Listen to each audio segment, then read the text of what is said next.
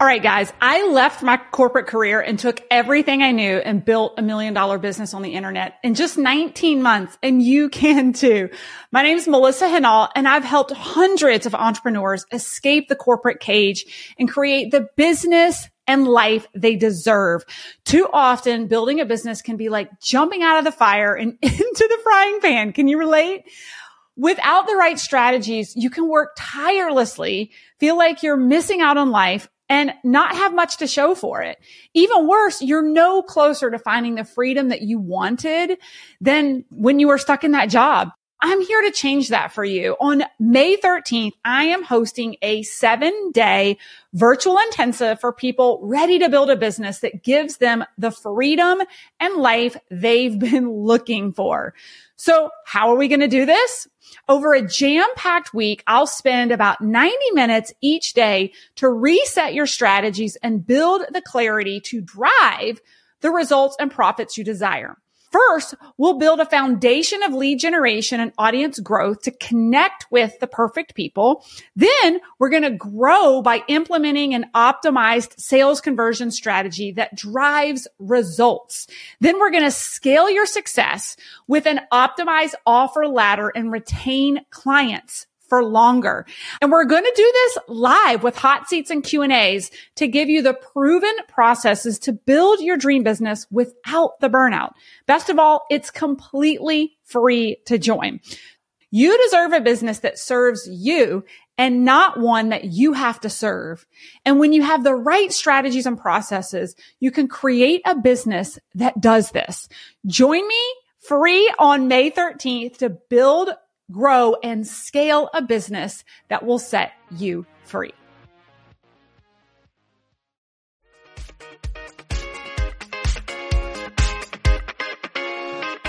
Hey gang, Melissa Hinault here with the Burnout to All Out podcast.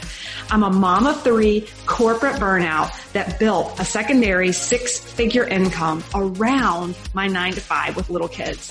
This set me free and allowed me to fire my boss and pursue my wildest dreams. It took grit, persistence, and belief.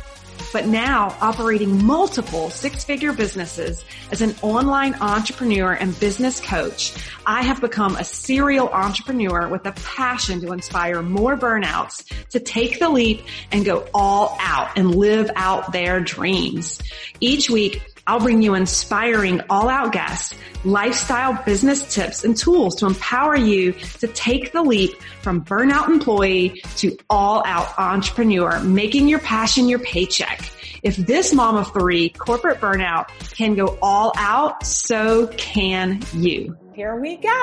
Oh my goodness, guys. So excited for my guest today, the esteemed David T.S. Wood. David, welcome to the show. Hey, Melissa. Well, I was so great because I had you on my show last week. And, it's so wonderful that we had that time to really connect, because now I feel like we're old friends and we can just get into it, right? I know, right? Oh my gosh. And David still does, he doesn't even still know the story of how he's completely changed my life. He wants me to save it for his podcast, but it might unfold in this podcast anyway. I'm willing. Really, like the number one reason, guys, that I have David on here today is because he is the master of mindset. And the one thing he has done for me as just a master trainer with our company is really master my mindset and really help me believe in what I was capable of.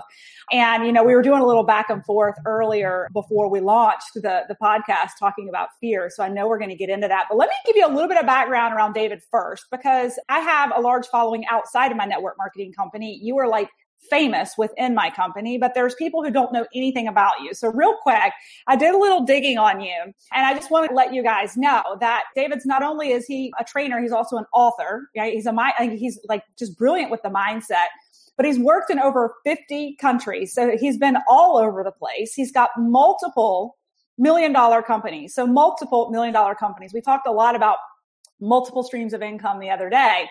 So important. And he works on the deep understanding of human conditioning, which again, it may unfold during this, but you really like pattern interrupt for me and change the conditioning of my mindset, which took me in a total different trajectory.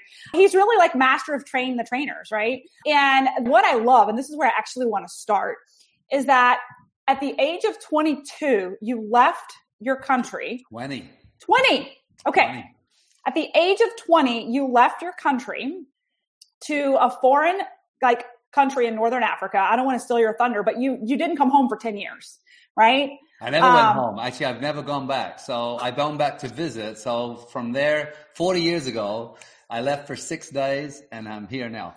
So are you guys picking this up? Oh my gosh. Okay. Let's back the bus up. I'd love for people just to hear a little bit about your story and kind of your journey to the incredible like global speaker that you are today and trainer and master of multiple businesses, multiple $1 million businesses, and just impacting so many people's lives. Like take us back to before that. Well, first of all, let me just congratulate you because if you're listening right now, there's something you want because you're not wasting your time. And obviously working with Melissa, her energy, where she's going and her vision and why she's doing this. So, your time is the most important thing. So I always say if there's one thing you can learn, just one thing in however long we have, I don't even know how long we're going to be on here. So this is always a surprise to me. So we'll see.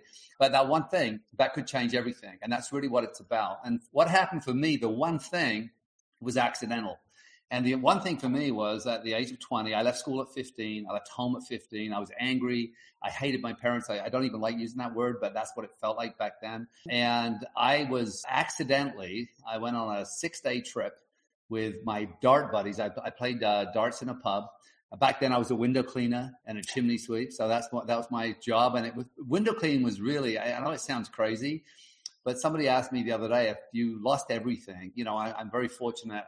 I have financial freedom. I have the life I've designed. But if I lost everything, what would I do? And it's interesting. Maybe we'll answer that in a minute. But window cleaning gave me the first sense of freedom because I was my own boss. I could go and knock on doors. I could build the business I wanted. There was no one telling me what to do. And I could make the money and as I got into it, I started to make more money working for myself than I'd ever had working for somebody else. So it really sort of triggered something inside of me, and especially the sense of freedom I had, of choice I had for the first time. But when I left England, I left on a 6-day trip with 12 buddies. Everyone I knew back then was getting drunk and high. Every time I met my buddies, they were always rolling up a joint. They were always getting drunk. That's all I knew. That was the world. And what I've learned, and this is why I love the mind so much, is that the world that you're in right now is the only one that exists. If you think about a family in Africa, you can think about it. You can't feel it, smell it, taste it. You can't, viscerally, you're not there. So the world that really you're in, and we think of this great big world with 7 billion people, but the street you live on and the road that you drive to work, that's your world. That's the only world that exists. Now we have social media. We can branch out slightly, right? So what happened was when my buddies went back, I had about $1,000, 500 pounds left. And I decided that I would travel until my money ran out. And I remember when that plane took off, it was the scariest I'd ever been in my life because suddenly I was alone in North Africa in a country called Tunisia. I didn't even know where I was in the world because I left school at 15. So I didn't know what geography. I didn't know where I was. I just knew that everyone looked different. And it's a Muslim country. I mean, women are in veils. Here I am in a muscle shirt and tiny little shorts. I mean, we're talking about 40 years ago. Back then, we used to wear little short shorts, right? And I mean, everyone's hostile. Everyone's angry with me because I'm showing so much skin. And I didn't know that. I just thought everyone was mean and miserable. And of course, I became guarded and protective. And I remember locking myself in a hotel room for 7 days. And I spent half of the money I had in that first week. And then I thought, God, I got to go somewhere. I can't just go back with one stamp. And so that ended up 10 and a half years, 42 countries. And now you said 50 countries, but I actually lived, traveled, and worked in over 100 countries. Oh, wow. And my goal is to see every country in the world. But that's kind of what happened. When I arrived in this town, I was a dishwasher earning $4 an hour. And now as a multi-millionaire who teaches all over the world, it's interesting to sit right here knowing that I started in Canada just about a mile and a half from where I'm sitting right now. So it's crazy, right? That is so crazy. Oh my gosh. So, and I love this. What was going through your mind what made you decide to stay when your friends went home? That's an interesting, because I was telling the story. I thought, Dave, wrap this up because you don't want to keep them, listen to you yakking for that long. But I'd started writing poetry. It was really funny. I'd gone to a course. I'd met a girl and she was a little bit older than me. And here I am, all my friends are getting drunk and high. And she back then, we're talking 40 years ago, she had a vegetarian restaurant, which was so progressive and so new age. And she wore pink dungarees and coveralls. And she was like this vivacious kind of like, and her eyes were this big because she was in a meditation. So she took me to a course in London with a guy called Maharaji. And I learned a technique of meditation. And it was just so different from getting high. I was getting deep, which was like these two different worlds. And as I started doing that, I started writing poetry. And I remember it was like rudimentary. Remember, I left school at 15. I wasn't like this big writer. But I remember like some of the poems would be like, to be alone in a crowded room. Is there something wrong with me? How come the people around me don't see the things I see? It's easy to take another drink and obscure the life we've made and hide behind faded minds. What I haven't told these in years. I can't even believe I remember them. So here I am writing about, this world that I was suddenly like waking up to. So I had this feeling that there was something more. I just didn't know what it was. I grew up in real poverty, even by Western standards. We lived in a condemned building. People were getting killed in the building. I mean, my sister used to put perfume on a handkerchief to walk up the stairs because the stench of feces and urine. It was just, that's the world we grew up in, right? I used to get beaten up. I was called a slum kid, and I used to get beaten up every day at this school because I was foolish enough to tell someone where I lived. And I lived in this condemned building. Suddenly I was a slum kid. And I mean, so maybe why I got rich, maybe there was a deeper rooted yeah. Oh my gosh. Right. So yeah. Well, and it's so true. I like go back to my first podcast where I actually tell my story, and I do feel and see that people who really have to live through some shit, like you either come out of it with some ridiculous tenacity to go after it, or it's your story, like your excuse for the rest of your life, right? And it becomes your purpose. I mean, so many of you, I always have people in our profession, as far as speakers and trainers, we're all wounded healers, and we're always drawn to the area of wound, right? So if you were an abused kid, I mean, look, I've raised millions and millions and millions of dollars for abused children, right? Mm-hmm. Well, because I was physically, sexually, mentally abused as a kid. So it's so interesting how sometimes our biggest wound becomes our deepest purpose, right? So true. Oh my gosh. So good. Okay. Travel for 10 years, all over here, there, and everywhere. And you land in Canada as a dishwasher. Well, no, I wasn't a dishwasher right away. I actually, my first job, I had a rule. The rule was this: I wasn't allowed to spend money. Imagine, because I worked illegally all over the world because I didn't have a work permit. I wasn't able to get that.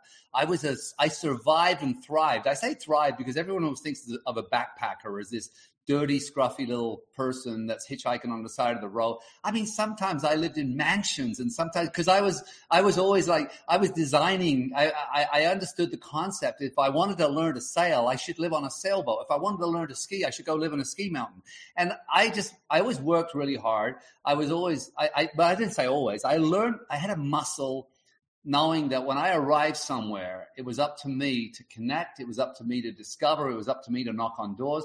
And so the rule I set for myself was when I landed in a country, I wasn't allowed to spend any money until I had a job and somewhere to live. So I would bang on doors. And I tell people that today, if you lost a job, if you spent 8 hours tomorrow looking, 8 full hours, and you went out and you banged on doors and you committed, even in 8 hours, you're going to find something. But most people don't. They they look up, they send one resume here, and they don't go to work of finding what they want and discovering what they want. And I did that. So when I arrived in Canada, and this is the other thing, because I couldn't spend money until I had somewhere to live, I often slept outside, and I slept on many, many roofs. And people would say, why do you sleep on roofs so much?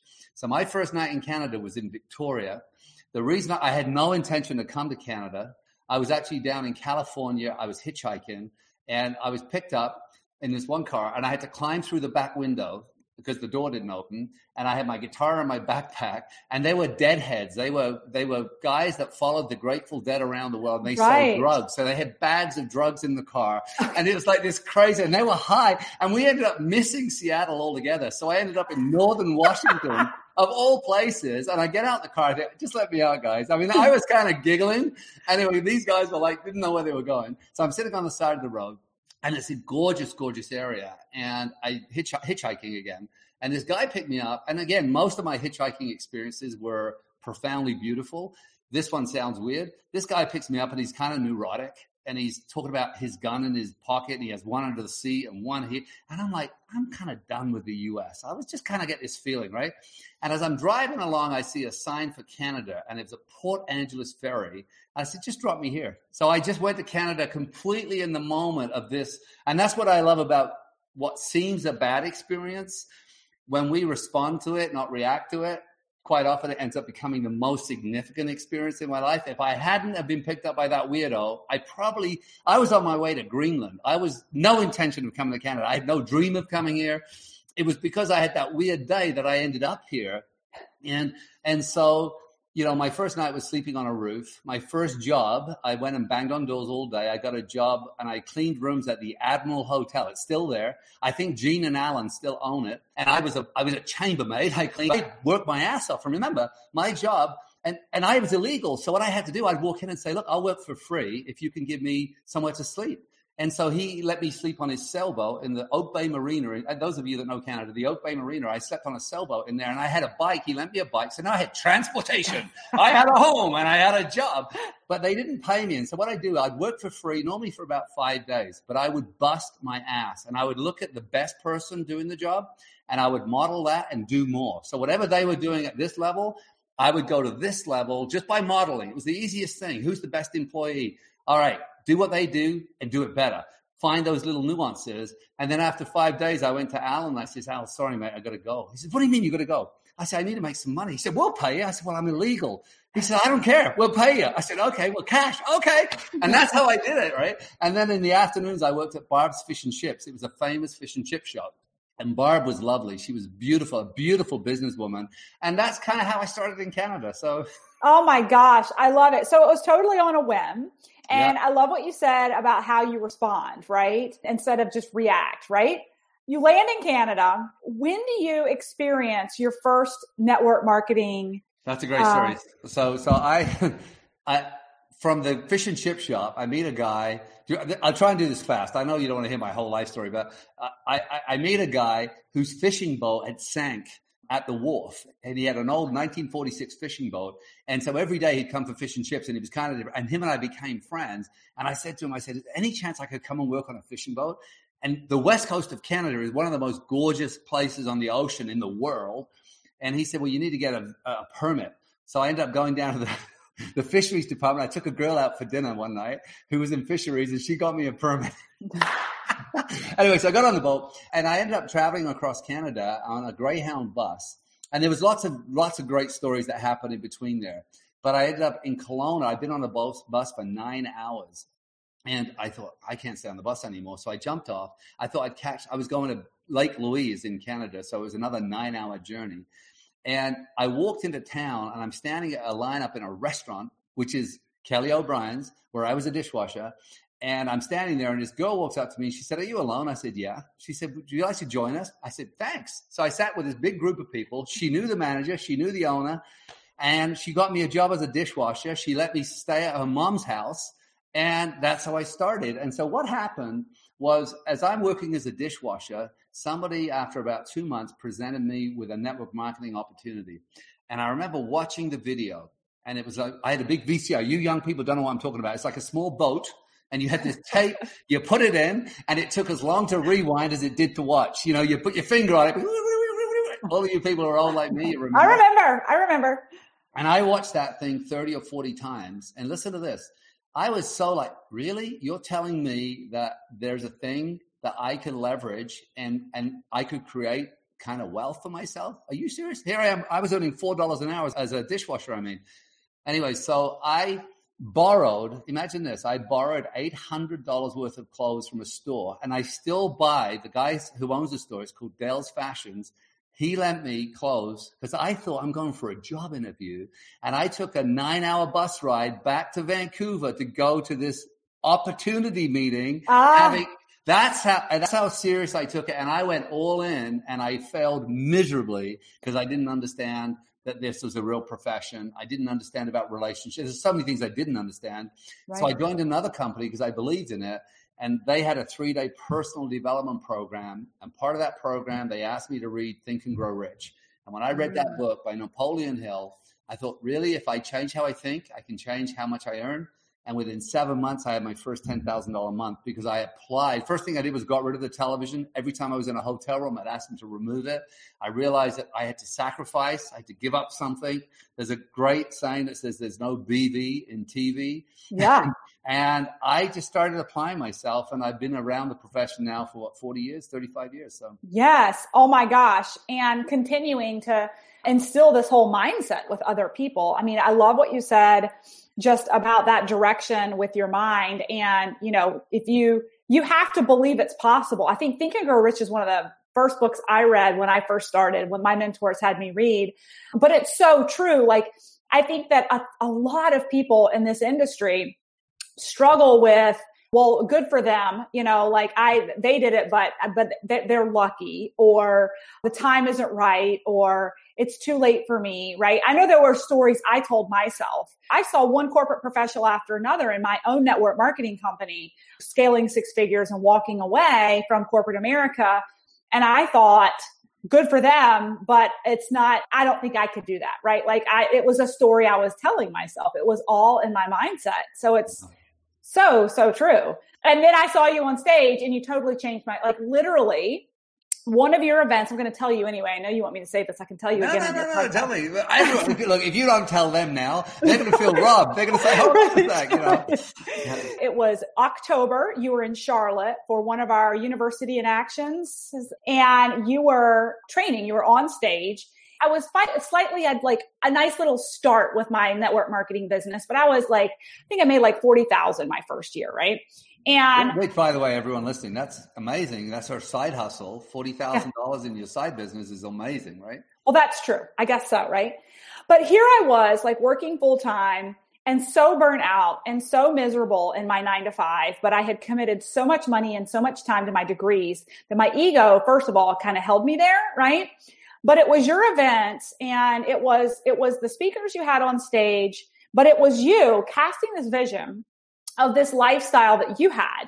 I'll never forget you talking about being in your tub with this view over the mountains and how gorgeous it was. And just this and I just remember thinking you had brought enough people up on stage and you told your own story that I was there is nothing different between me and these people on stage, including David, except that I don't believe it's all in my head. I have told myself I'm not capable. And so I haven't run with it. I've said good for them. But even though I've got this doctorate, I've got this master's, I thought I almost didn't want to fail. It was ego. I was afraid to give it my all and then fall flat on my face and not be successful, if that makes any sense. It was almost it's so hard. I tell you what, it's harder for you. I mean, it's harder. I always say, the hardest person to create financial freedom is a doctor or a lawyer who has a big degree, a big practice, a big house, a big car, and they're over leveraged and they have no time. And to try and help them become financially free is so much harder than somebody who's broke, because when they're broke, they have little tiny expenses. So then we just teach them how to create income with a doctor. But so with you, you have multiple degrees. So, you've invested already hundreds of thousands of dollars, hundreds of thousands of hours in going down a path. So the courage to turn directions for you is probably harder than any decision because of the expectations of your family, expectations of yourself, expectations of your lover. Everyone's oh yeah, she's going left. And you say, oh, guess what? I'm a network marketer. Right. I'm going to go right. Yeah. And it was so true. But there was this moment in your event where I was instead of saying that they're capable and I'm not, instead of idolizing them on stage, I had this moment where I was if I can go to school and in 4 years or in 4 years, get an undergraduate degree, and another 4, get a master's and a doctorate and come out on top and be successful at that, why the hell could I not go all in on this and be successful? The only thing that's holding me back is between my ears. And you were able to just truly cast a vision. What I realized was I am living a life of just this ho-hum life that was lackluster.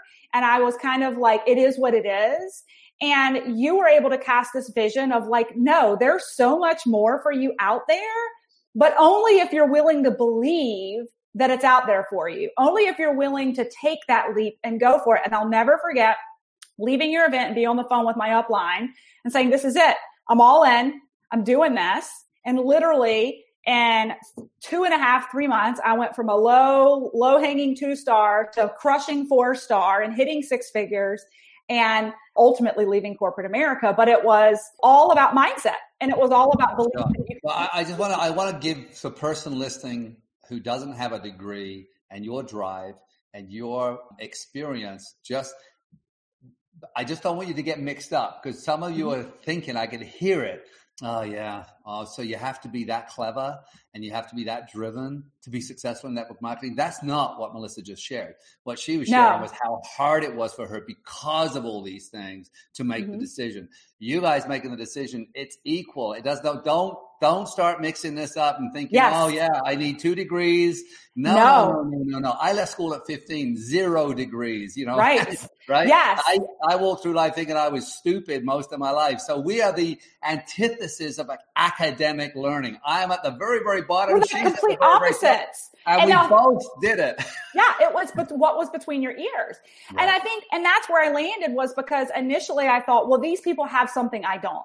All these people who are hitting, these levels and being hugely successful, and David included this life that I could only dream of.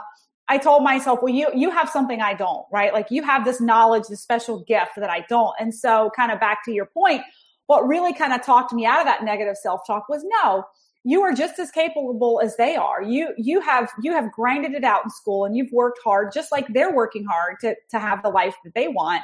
It's just the wrong vehicle. You're in the wrong spot, putting all your energy in this career that's not fueling you for the life you really want to live, right? Yeah. Well, I would say there's 3 components, right? Right vehicle, right time, right you. And, a lot of you, you have the right timing, let's say. You could be in the wrong vehicle and maybe with the wrong mindset. But so for me, network marketing is by far the greatest vehicle for the average person to create freedom and time freedom. It's work, though. Network marketing. It doesn't say net sit on my ass marketing or net dabble marketing or right.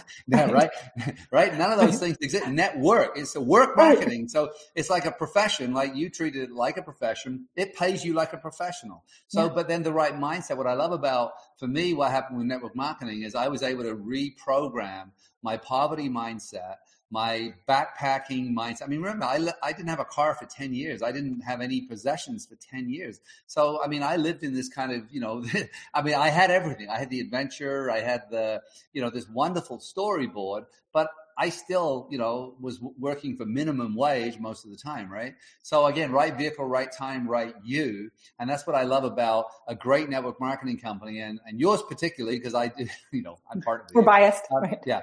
But is the focus on growing people. And there's a great saying that says, my wealth can only grow to the extent I grow myself. And so if you look at the results in your life, you look into your bank account, take your shirt off and stand in front of the mirror and look at yourself. Do you love what you see? Do you dislike what you see? Is it a joyous experience? If not, then that's a result. Result is I'm chubby. Result is I'm soggy. My bank account's empty. My credit cards are, those are all results, and they're giving you feedback to tell you what you're doing. So if I look at my credit card and it's maxed out and I'm paying, and I'm always behind the 8 ball, that's the result. I'm saying, well, do I want that result? So what do I have to change? What do I have to change? And this is where I'm going to get back to my story. I said, accidentally, I did something, which I didn't tell you what it was. I accidentally left England. I accidentally left all the influences that I knew, which was drinking, alcohol, minimal thinking, living, in a council estate, just no dreaming, all of that stuff I left. And so environment plays such a significant thing, right? So environment is stronger than willpower. And that's why network marketing companies, especially yours, is so powerful, because the environment itself is most of what you need. Is a strong environment, an environment that's going to, allow you to dream, an environment that's going to hold you accountable, an environment that's going to sparkle your charisma, an environment that expects you to grow, that encourages you to grow, that kind of environment. But because there's a formula, which I call the process of manifestation. Our thoughts lead to our feelings, lead to our actions, lead to our results. So when you look at that mirror and you're feeling chubby, let's go back. What actions are you taking to get chubby? Well, typically you're not exercising, you're eating badly, you have some very, very poor habits to get chubby. Chubby is something you do. You're doing it to you. It's not the environment. Right. Oh, fast food. Well, you drive up. I don't eat fast food, but if you do, great. But then you're going to be chubby and then you're going to feel shitty. And if you feel shitty, what's your bank account going to look like? It's going to be shitty with it because shitty feelings. So watch this. Go backwards. Results. Actions. How am I feeling? Well, when you're feeling shitty, guess what kind of actions you take? Shitty actions get shitty results. And then where do the feelings come from? Our thoughts. So our thoughts lead to our feelings, lead to our actions, lead to our results. But where do our thoughts come from? This is the big thing. Environment. Environment is stronger than willpower. So our environment leads to how we think, leads to how we feel, leads to the actions we're willing to take, which leads to the results. So what I love to do is look at my results and say to myself, do I love these results? Well, if I don't, let's go back to the environment, look at the environment I'm in, look at how I'm thinking, look at how I'm feeling, look at the actions I'm taking, and then take full and 100% responsibility for the results, because there's a great saying, which I love. When I take 100% responsibility for everything in my life and everything not in my life, so I'm going to say that again, when I take 100% responsibility for everything in my life and everything not in my life, there's no one left to blame. So then this is the formula that I live by. Oh my gosh. So many nuggets there. And it's so true. It's interesting. I have kind of a similar mantra, and that is that our thoughts become our words and our words become our actions. Right. And I mean, I couldn't agree with you more. It's such good stuff. And I love it. It is. It's true. We were talking about this earlier today and I'm glad you actually hit on this, but like our body is our vessel for performance, right? And how you treat your body, how you nourish your body has a huge impact on how you show up in your business, in your relationships, right? And it starts with the level of respect for yourself, right? Oh my gosh, I love it. So, okay. And by the way, some of you, just to get your head out of your, where it's at, if it's in there, your results will tell you if it's in there. If your head's up your bum, so, but I don't know what kind of show this is, whether I can swear or not. You're fine. Yes. All right. But, don't mix this up. That, it's this thing. Give me heat, then I'll give you wood. No. You give me wood, and then I'll give you heat. So if you want it to change, don't think, well, you don't understand. I got a shitty job. Really? Well, great. Guess why? Because you got a shitty attitude. So, so the idea would be, if you want to have more, give more. Yeah. Become more. Don't think you have to have the money before you can change your body. Change your body and you'll get the money. You'll get more because you're going to feel better. You're going to feel like you're winning.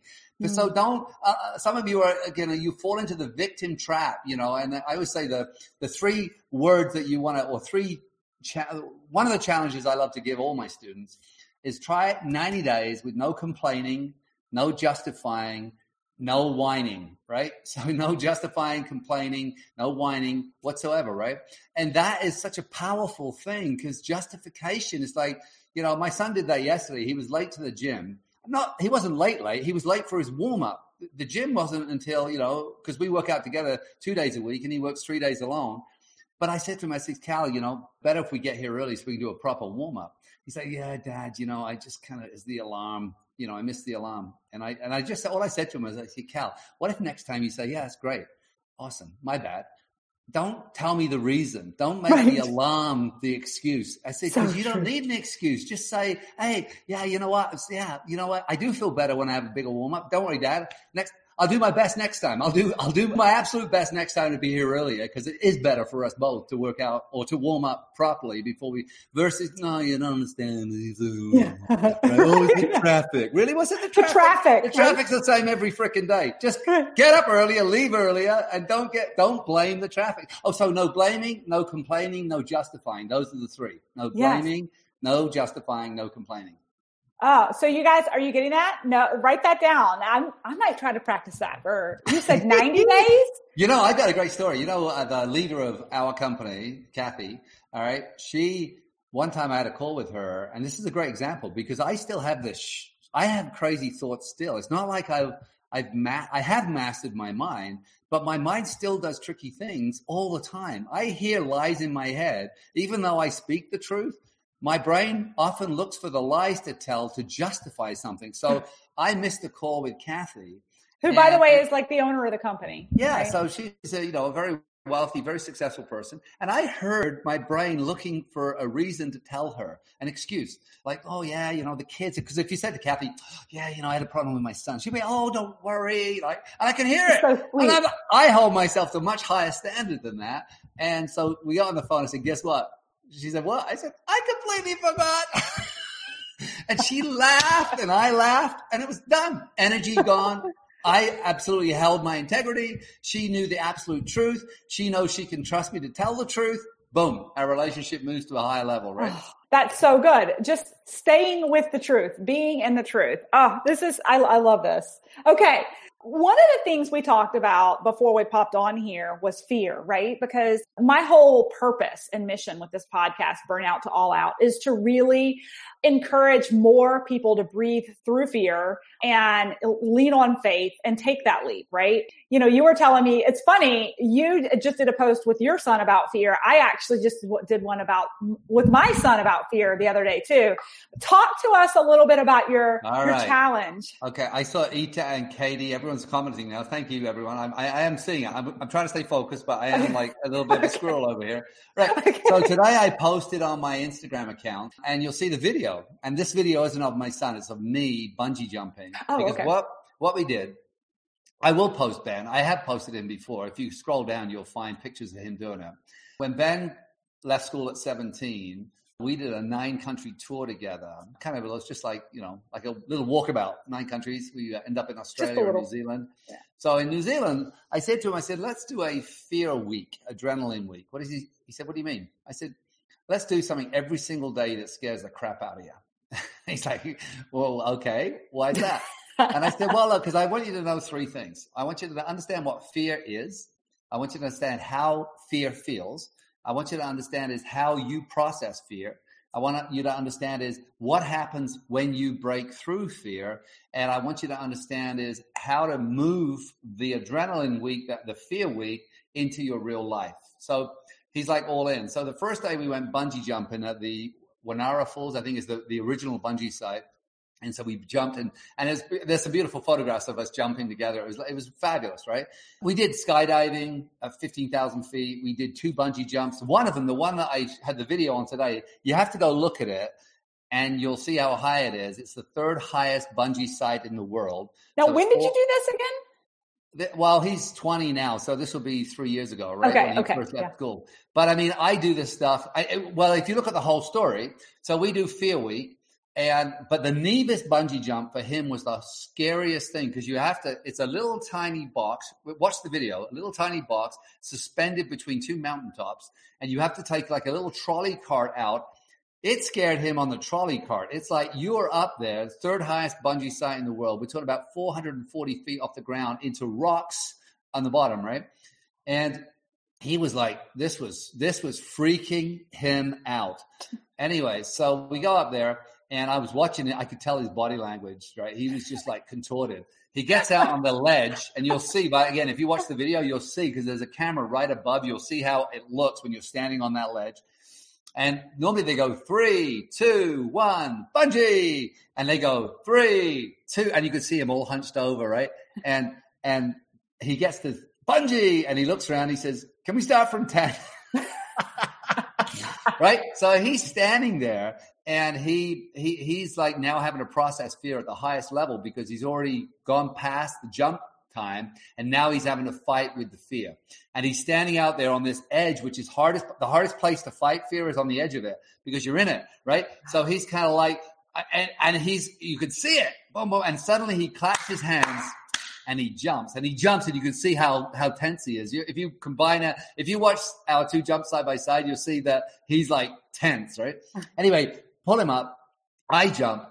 And then what happened was the camera was broken.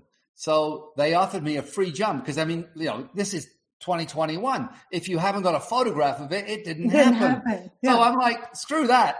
So they gave me a free jump. So I had to come back the next day. And I said to Ben, do you want to come out with me? When he came out on the trolley cart again and he's just sitting up there again, he said, Dad, I was as scared with you jumping as I was with me jumping, right? Anyway, so the next day we did a 15,000-foot skydive. By this time, he started to learn what fear was and what he was doing. And then he looked at me, he said, how come you're never scared? And I said, well, Ben, it's not that I'm not scared. It's just that I don't behave. I said, if you understand the definition of the word fear, it's the anticipation of pain. The anticipation of pain. And the word anticipation, I said, is it a past word? Is it a present word? Or is it a future word? He said, well, it's a future word. I said, exactly. So fear exists where? He said, well, in the future. So I said, what do I have to do then to experience fear? He said, well, you have to go into the future. I said, yeah, but what do I have to focus on to get really scared? He said, the worst result. So I said, so what you're doing and what I'm doing when I'm on the bus, I'm talking to the people around me. I'm enjoying the views. When I get off the bus, the person that's putting me in a harness, I'm chatting to them. I'm finding out their story. When I'm on that little trolley cart, I'm looking at the beautiful mountains. And when I get into the cart there, I'm enjoying the music. I'm watching the people. I'm appreciating it. By the time I get to the edge of the bungee side, I haven't thought about the jump. I'm thinking, I'm enjoying it. And then when I'm right on the edge there, guess what? All I got to do is jump because I haven't spent the last 45 minutes scaring the crap out of myself people say, well, I'm scared of flying and I'm a pilot. I said, no, you're not. You're scared of hitting the ground. You're not scared of flying. I mean, oh my you're gosh, scared of crashing, right? Okay. Right. That's what we should do. We should tell the truth. So here's the beauty of the story. So Ben, we do the adrenaline week and we do jet boating. We do, so many beautiful things. And our friendship, we are best friends. And to have that with your son, he's 20. But what happened was when we left New Zealand, we ended up doing an event together in Vanuatu. And then I looked at him, I said, so what you going to do? And he's left school now, right? And I said, you don't have to go home. I said, why don't you just go do something? Why don't you use that new muscle you have and go do something? So you know what he did? He traveled alone. He hitchhiked across Japan and he couch surfed across China alone. So he took the experience on the bungee platform and then brought it into a real life situation where he continued to face the unknown. Because remember, fear of the unknown is one of those great fears that most of us have. If each one of you right now, if I said with certainty, every single person you spoke to would say yes. Every single person here would speak to every single person in front of them. But because of you're scared, they're going to say no. Most of you don't ask or don't because you're so afraid of two little letters, N-O, right? Currently, so when we get back from his trip, he's home for just a week and he moves to Vancouver alone. Now, remember, he's only 17 at the time. So now he lives in Vancouver. Recently, now he lives in Montreal and he just moved there. During COVID, my youngest son moves to Montreal, gets an apartment. And so what I'm saying is that I wanted that experience of breaking through fear to start to show up in his behaviors and choices because I remember how scared I was being alone in Tunisia. And here's this little monkey buggering off around and just like arriving in Montreal where they said, oh, listen, it's COVID. You'll never get work. You won't find an apartment. He finds an apartment. And I challenged him. I don't help my kids financially a lot. I said, Benny, if you can get work in the first 7 days, I'll pay 3 months of rent because I know what that takes. You can either sit there and, there's no jobs, or you can bust your ass and find work. He had a job in 24 hours and now he has 2 jobs, right? So it's just the philosophies we speak about here, unless we see them in real life, they're just great philosophies. Yes. But what I love is watching people not only internalize it, but then how do I bring it to my world today? How, like you're listening right now, what's going to be different when you hang up? Yeah. When you feel that feeling of fear, and if we understand how the brain works, by the way, what goes on in the brain? And if you want me to talk about that? Yeah, go for it. They're loving it. So yeah. Every time you cross the threshold of your comfort zone, so your comfort zone, some of you, your comfort zones are really small, but your comfort zone. So it doesn't matter what area of your life. Let's say it was public speaking. You had to go and do a talk in front of 1,000 people. So if you're listening right now and you get some fear associated with speaking, just punch in number 1 into the chat so we know you're listening. Yeah, let us know. If you're just getting any kind of fear associated with speaking, come on, just number 1. Or if you have any fear associated with anything outside your comfort zone, it doesn't matter what it is. Maybe it was flying or maybe it was bungee jumping. Let's say if you think about bungee jumping and you have any kind of fear, right? So what happens is when we get on the edge of our comfort zone, as soon as we step across it, thank you, Katie. As soon as we step across it, our body, there's a part of the brain called the psychocybernetic mechanism, and it secretes chemicals into your body. All right. So in other words, when you are on the edge of your comfort zone, you are being attacked with chemicals. And those chemicals in the body are being interpreted as fear, apprehension, doubt, and uncertainty. So what I know is whenever I get that feeling is I'm on the verge of growing. So for me and for successful people like you, Melissa, you get scared too, but instead of stopping and retreating, you understand that this feeling that everyone gets, by the way, all of us get it. It's just some of us are so understanding of it that we get excited by it and it moves us forward. Yeah. Where other people, they get to the edge of their comfort zone. They have this feeling, which is sometimes, sweaty, shaking, heart pumping, all these different, mind is foggy. These are the normal behaviors. When we're being attacked by our own brain, psychocybernetic mechanism, then what do? Most of us freeze or retreat. We go back into the reptilian brain, which is survival, fight or flight. And most of us run away from it. So success is the ability to understand that when we have the feeling of fear, that right behind it, right, which is what Benny experienced, right behind it is where the magic is. It's where the juice is. It's where the money is. It's where the success is. It's where the adventure lies. It's where the juice of life lies, right behind it. But you got to go through it to get to it. Right? Oh my gosh. So many nuggets here. I want to unpack some of this. So good. I just love this whole experience. And I was recently reading a book that really actually talked about entrepreneurs being less risk adverse than your traditional corporate professional, right? Like you look at the psychology of an entrepreneur who's like, they're willing to take risks. Like what is it about their ability to overcome that fear and take risks versus the calculated, totally risk adverse, conservative human. And I want to expand upon this a little bit because I think that because you and I both, we have our home network marketing company that creates a phenomenal residual income. But one thing that I've learned from that is that experience, even with you on stage and coming home and making that decision and breathing through that fear and going for it and then realizing that I could succeed at something I was terrified of, right? Where I'm going with this is what I love about the industry of network marketing is you can actually overcoming that fear and, breathing through fear. And on the other side of that sheer excitement and that freedom that you create to me just was like dropping the just dipping my toe in the water. Now on the back end of that with dabbling in the entrepreneurial space, right? So just a year ago in October, I had the idea of this whole LinkedIn Academy, right? And those little demons in my head were trying to tell me nobody's going to like it. Nobody's going to buy into it. What if they don't like it? But because of my experience, that pattern interrupt and that conditioning, because of that experience in network marketing of taking that leap and breathing through that fear, I truly believe it gave me that experience and mental toughness to say, no, I'm going to do this. I'm going to move forward. And it's interesting because with each step, with each iteration and growth of my business, it's become less and less scary and a whole lot more fun.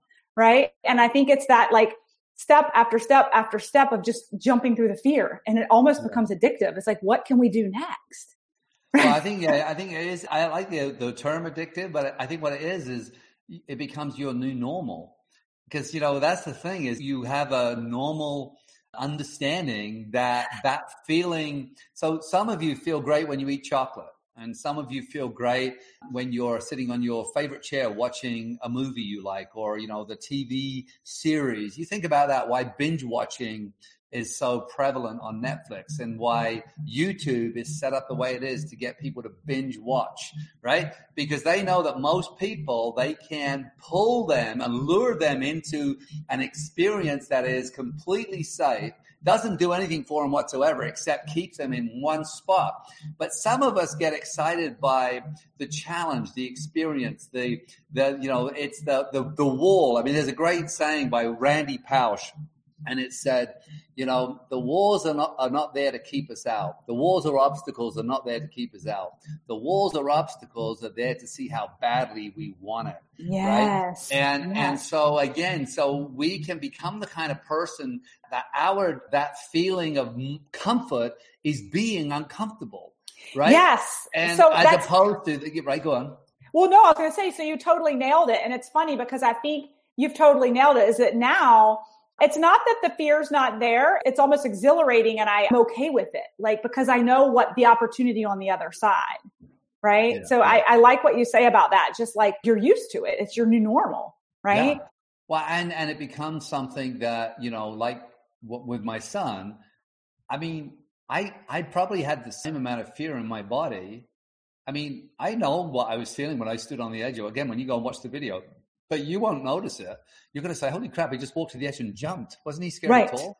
That's what my son thought. But because I was processing and understand that I'm going to have this feeling when I stand on the edge of a bungee site, my brain still goes to the same doubts. I hope this thing doesn't break. But I choose not to allow that conversation to inhibit my movement, because I know that in the action, I can. So, for example, watch this. I can be thinking, I can't pick up my phone. I can't pick up my phone. I can't pick up my phone. I can't pick up my phone, right? I can still do it, and I can be thinking something. So that's what happens with a lot of people is their brain is tricking them. Remember, we can't trust our brain. The brain is not designed to be rich or happy. In fact, I just did a show yesterday with a woman that she is the founder of the Happiness Museum in London, England. And she's just talking about how happiness, and how we can't trust our brain because of the reptilian survival mechanism of the brain is that we actually have to have daily practices to rewire our brain to do to fight against what it's naturally going to do. And most of us are imprisoned by ourselves, by our limited thinking, not realizing we kind of trust, or we start to trust our thoughts. Yet our thoughts, unless they're truly positive, most of them are conditioning, and most of them you shouldn't be trusting. So what I listen to in my body when it's positive and it pushes me forward, I listen. If there's seeds of doubt or negativity or whatever, I don't listen to that because I realize that's conditioning. Yes. You watch a baby, you think back to when your son first started to talk. Your son didn't look in the mirror for the first few years of his life and say, I'm a loser. I hate myself. Yeah, a lot of adults look in the mirror and the first thing they do is I'm not good enough is the number one. And that's what this woman said on my show, Victoria, yesterday. Her name's Victoria Johnson. But number one thing she said is that all around the world, the reason why she wants to have a happiness museum in every city on earth is because the number one thing they fight is I'm not good enough, is the predominant thought pattern of most people. So if we can't trust our brains, it's great to start there to say, okay, what voice am I going to listen to?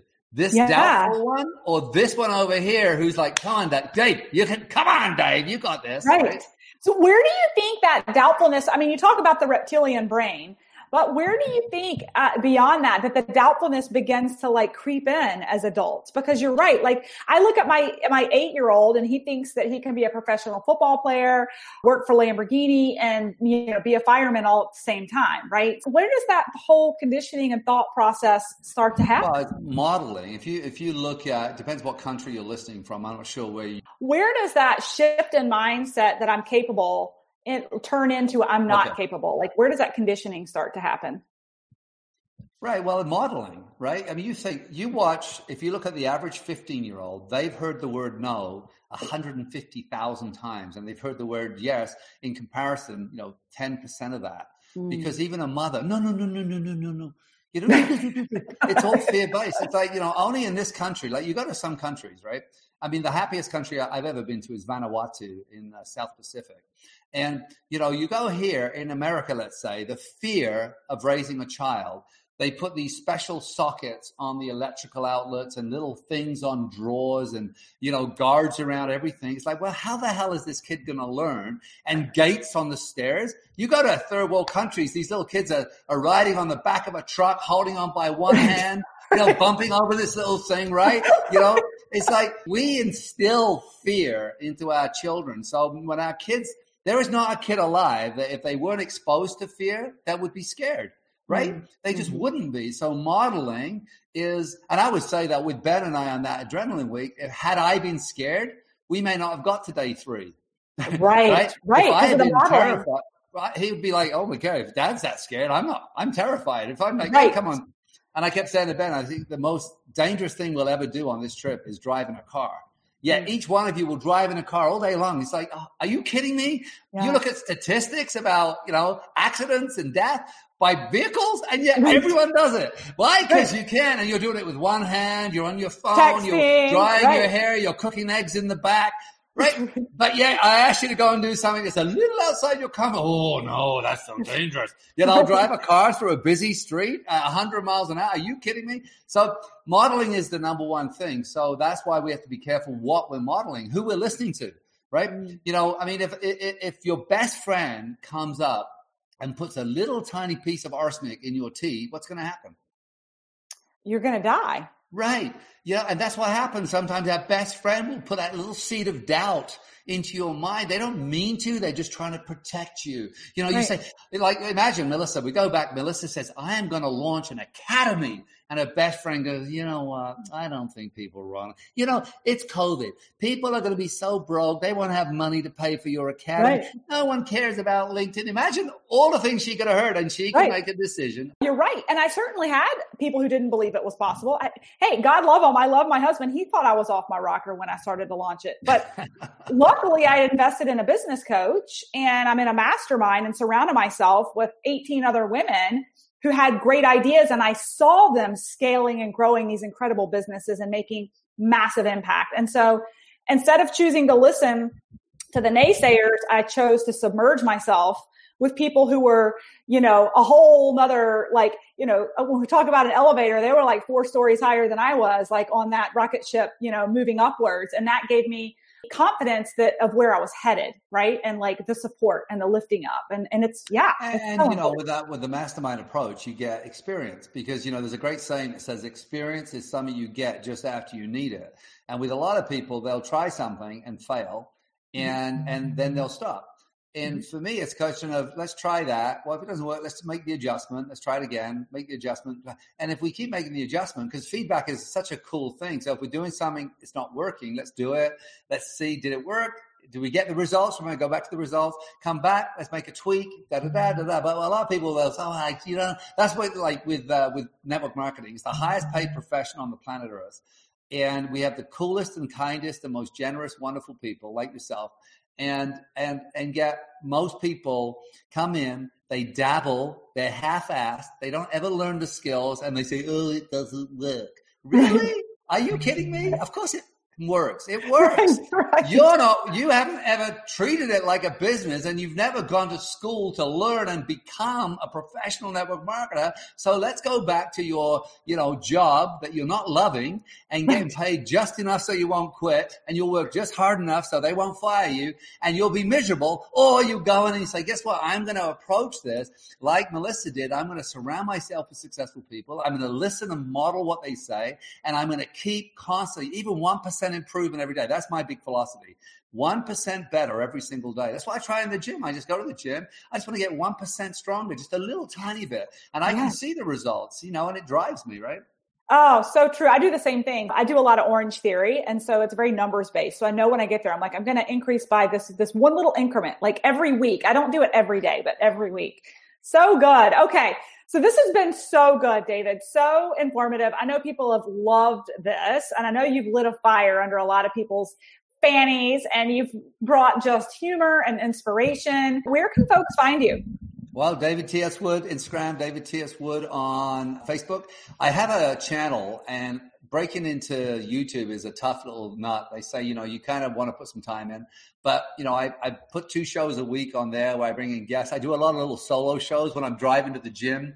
And I just did one yesterday. It's not posted yet. It's on haters. I had this whole thing about haters. It's like, and I have philosophies, and I promise you, I never ever launch a show about something I've read. It's how I live. It's a lesson I've learned. It's something that I'm applying that works. So that's kind of how I do it. So you did a YouTube video on the way to the gym. How do you do that? Are you like holding your phone and driving and talking? No, I put my camera on the dashboard and I just push play. I do it all the time. A lot of people, it's so funny. I have 2, maybe Kathy even listens, Kathy Bryden. She's like, David, she says, I love you so much. And please, can you not record and drive. And I'm thinking, geez, I talk to people all the time when I'm driving. I have people in the car, I'm chatting away. So I just like chatting to a person. So, and I'll drive to the golf course, and I invariably, it's my favorite time to record because I don't know what I'm going to talk about until I push record. I don't have a plan typically. Put the camera there and I'll just push play and see what comes out. And typically it's something that's on my mind. Like the word haters came up, and I have this whole philosophy. Don't get me started. Like there's no such thing as a hater. But anyway, you have to listen to the show to find out about that. I love that. So you guys have to go find David on his YouTube channel. I was on there the other day, so I've been on your channel. It's awesome. On there. Yeah. Actually, your show is like rock hot. I mean, it's beautiful. And it's only been there for a week, I think, maybe 5 days. So yeah, it's doing great. But what I love about it is we should do this again. We should have conversations more often. This is great. I know. It's been so fun. I want to wrap up and just say that you truly created a pivotal moment for me. You're incredibly talented at just kind of shaking people and like shaking that mindset. And it's almost like a pattern interrupt. You turned me into a different person when I walked out of that event, and kind of created a domino effect. That domino effect, that one decision created a domino of decisions that landed me where I am here today. So you have found your calling. You obviously love what you do, and you're just a beautiful, incredible human being. So thank you for. I know you're going to end this, but I love the fact that I was running because I had a few things going on. My son's looking at his first house today. And I'm going flying. I fly float planes here. And I was running around and I ran to the computer, and I never used your system. And I'm like, and I never want to be late for anything.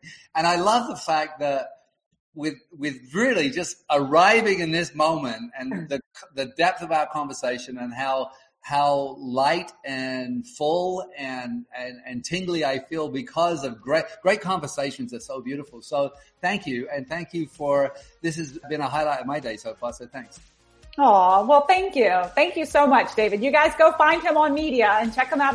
Check him out on YouTube. Thanks for listening to the Burnout to All Out podcast. For free resources, materials, or information on my coaching services, go ahead over to livethefreelife.co. That's livethefreelife.co. Or check out our Facebook community at Burnout to All Out, and make sure you follow Burnout to All Out on Spotify and subscribe to iTunes. And it would truly mean the world to me if you paused for just a second, gave me that 5-star review of the show, and be sure to share this episode with any burnouts you think would be inspired to go all out after hearing this episode.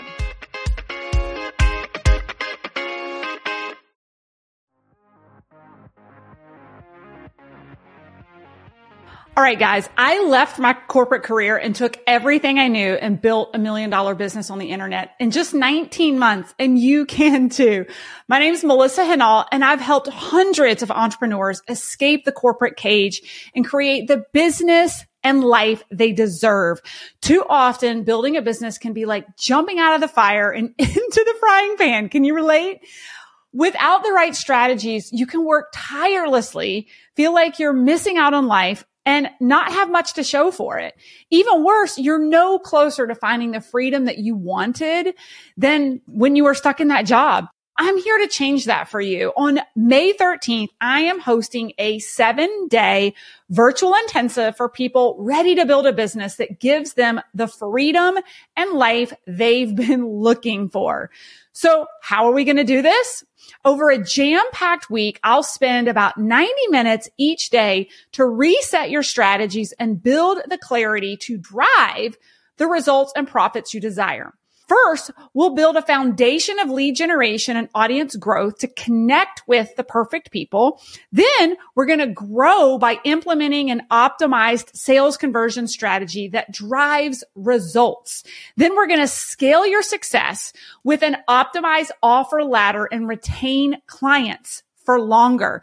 And we're going to do this live with hot seats and Q&As to give you the proven processes to build your dream business without the burnout.